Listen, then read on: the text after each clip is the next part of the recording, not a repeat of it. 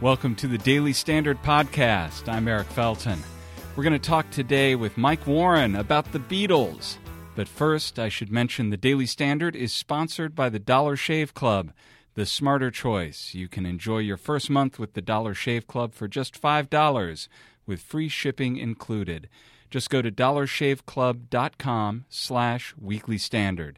Don't forget the /weeklystandard part.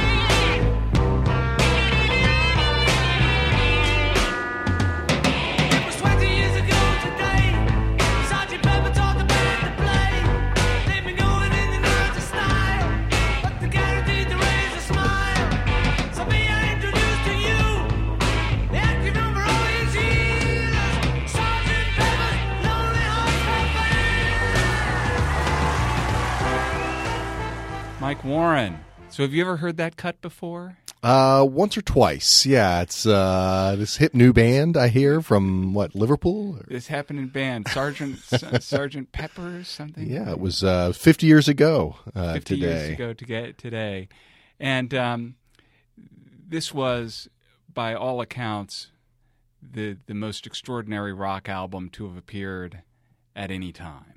Yeah, that's what everybody seems to think. There's a new book out, which I include in a piece I've got going up at theweeklystandard.com called Sergeant Pepper at 50, because, of course, it came out 50 years ago.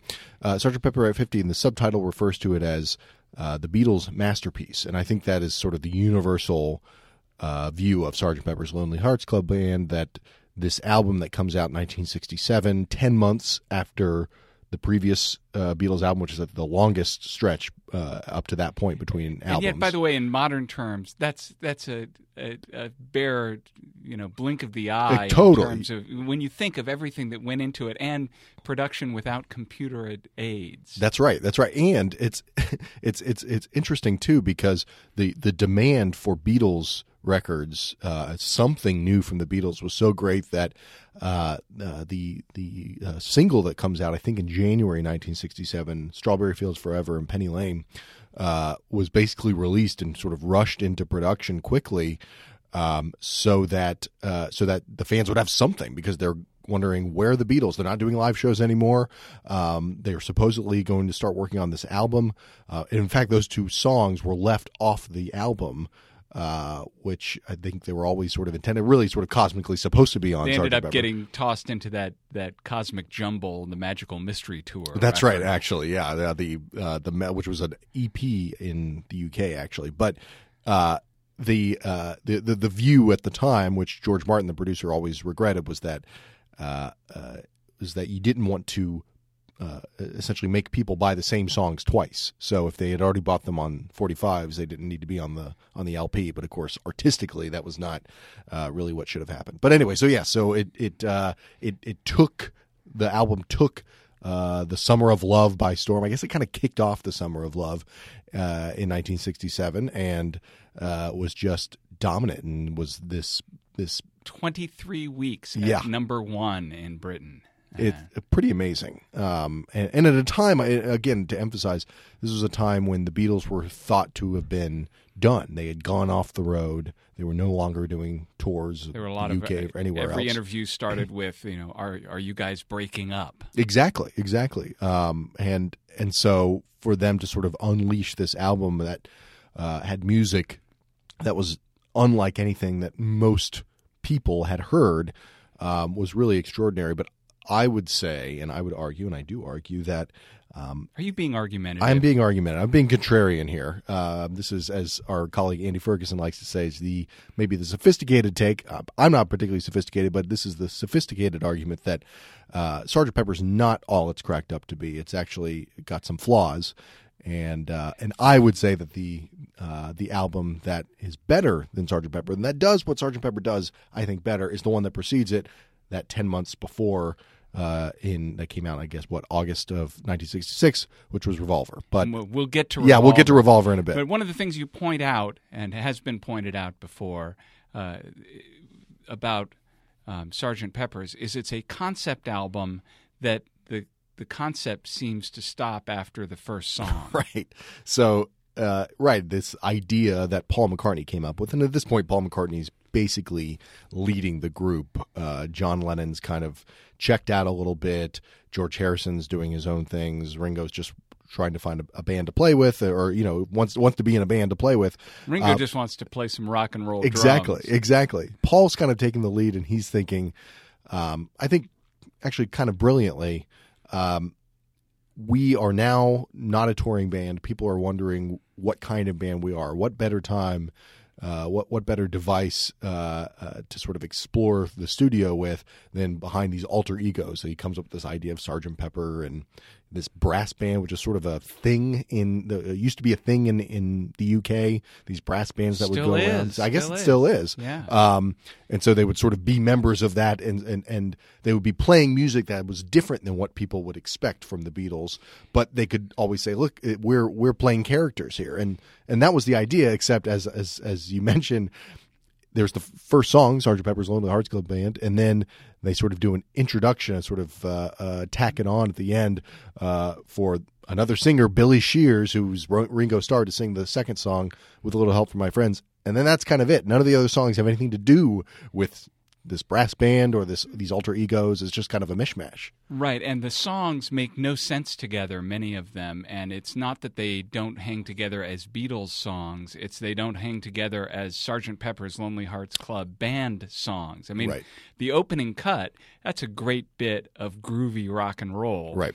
And then, I particularly think that this stretch of Within You, Without You, which is the first tune on the side, flip second side, right? The second side, which is this sort of interminable Indian raga kind of thing. It just goes on and on, which is George's contribution, followed by one of Paul's worst Paul things, which is When I'm 64. The little music hall ditty. You just put those two things together. It's a concept album in which you have things that make no sense jammed up one right after the other. And, you think of a concept album. Concept albums had been done before. Right. And will be done better in the ensuing years too. Right. But in the world of jazz, you had things like Miles Davis' Sketches of Spain, where you had a kind of unified concept of what the sound was with Gil Evans' arrangements and the approach taking music that was famous music from Spanish composers and translating it into a jazz idiom. It all holds together as a album rather than being, here's an idea, here's an idea, here's an idea. It's a variety show approach. Right. And I think that is sort of reflects where the Beatles were at that point, which is they did lose something when they stopped being a live band. Now, anybody who's seen particularly the late era live band Beatles shows knows they were terrible. They were out of tune. They were playing sort of the same old songs they've been playing since Hamburg, and it was really kind of a mess. But 30 minutes, right? They're very short too. Imagine going to like one of these big stadiums and just going to see the Beatles, and then they played for half an hour, and then that was it, and you went home. Screaming fans, they couldn't even hear themselves. They didn't have good monitors and that sort of thing back then, and but they sort of lost something, sort of the idea of a band and sort of a collaboration between the four that I think that they lost a little bit of that in Sgt. Pepper. If we can break away for just a moment, this is the shameless commerce part of the podcast where we talk about the Dollar Shave Club. Get a great shave at a great price with razors delivered right to your door. The Dollar Shave Club is the smarter choice. They don't mess around with 14-blade razors and magic lubrication strips or other silly shave technology. There's a special deal for Daily Standard listeners who join the Dollar Shave Club. You get $15 worth of blades and shave butter for just $5 with free shipping. It's easy to order online. All you have to do to get this exclusive offer is go to dollarshaveclub.com/weeklystandard. Now, we're talking the Shave Club, but this was the album where the guys showed up with mustaches. Right. They weren't shaving off the mustaches. Exactly. It was kind of there was another part of this album, right? It was sort of an image makeover for the Beatles. They were no longer the sort of ties and suits and mop top. They were kind of psychedelic.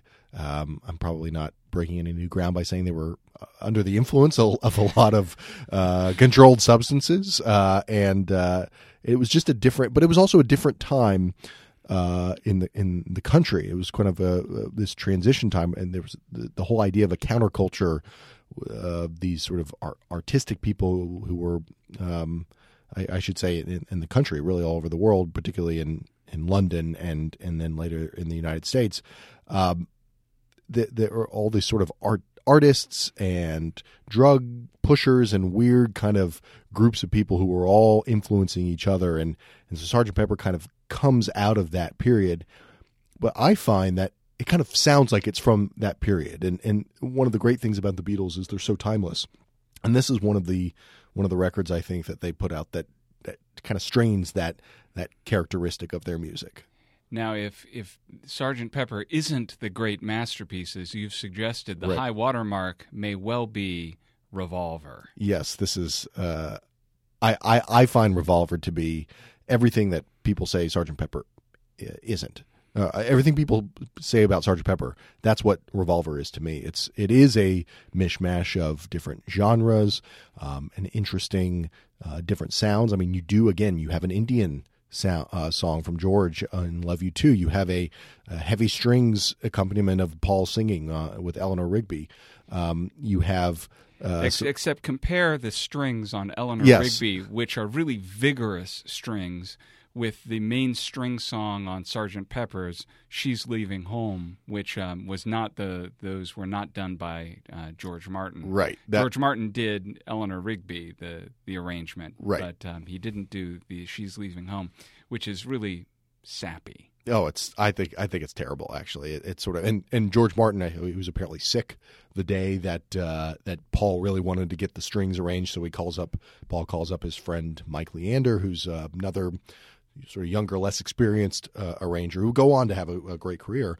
And he includes this harp at the beginning of "She's Leaving Home," and the strings are very kind of sappy, and I think George Martin later said, sort of a backhanded compliment, there's a little too much lushness to the strings. But yeah, I mean, it was if Sgt. Pepper is all about if the struggle with Sgt. Pepper, the problem I have with the album is a little too much excess and a little too much indulgence. Revolver doesn't do any of that. They're still trying to figure out what's going on in the studio. The idea of looping tapes to get sort of multiple sounds, Running things backward, splicing things together, all this cool analog things that they were doing and experimenting with. They didn't quite have the freedom that they did with Sgt. Pepper, and so that constrained them a little bit and made, I think, a tighter album. And then you add to the fact that it's very much more so than Sgt. Pepper, a collaboration. You read about the different songs and how they were put together, and really everybody's kind of involved in figuring out, even on Eleanor Rigby, which is Paul and a string octet, Paul singing with a string octet. George, the famous chorus, "I'll look at all the lonely people." That's a George Harrison contribution.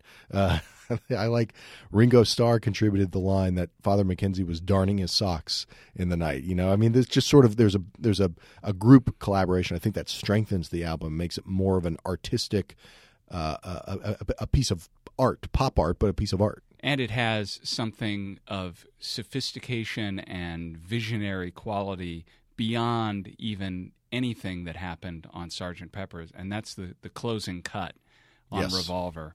Another Ringoism, as you've pointed out to me, "Tomorrow Never Knows," which I think is the single high point of the Beatles. I totally agree. It's this sort of controlled cacophony of noises and a fantastic driving drum beat by Ringo and completely original drum beat. Too. Totally, yes, and sort of John Lennon, I think, at his best, the sort of avant-garde John Lennon at his best. He's not just throwing in random sounds and screams by Yoko Ono as he would do later. This is sort of playing around with songs and trying to build. What he was ultimately trying to do, the Beatles were obsessed with, was making a single chord song.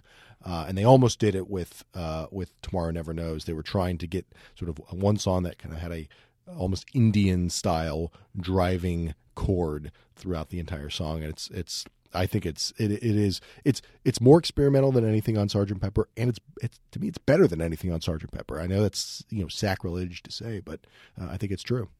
All right, well, let's send things off with a little taste of Tomorrow Never Knows. Michael Warren, thanks so much for joining us. Thanks for having me, Eric.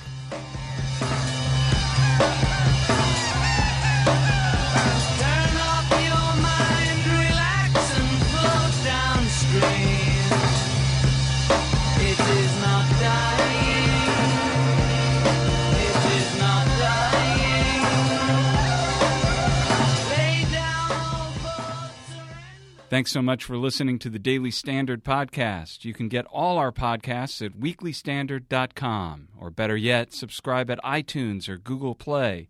Go to either one of those fine services and search for Weekly Standard. That way you'll never miss any of our podcasts, including the Substandard podcasts on Thursdays, the Crystal Clear podcast with Bill Crystal every Friday, and the Confab with me, Eric Felton, every weekend. Catch you next time.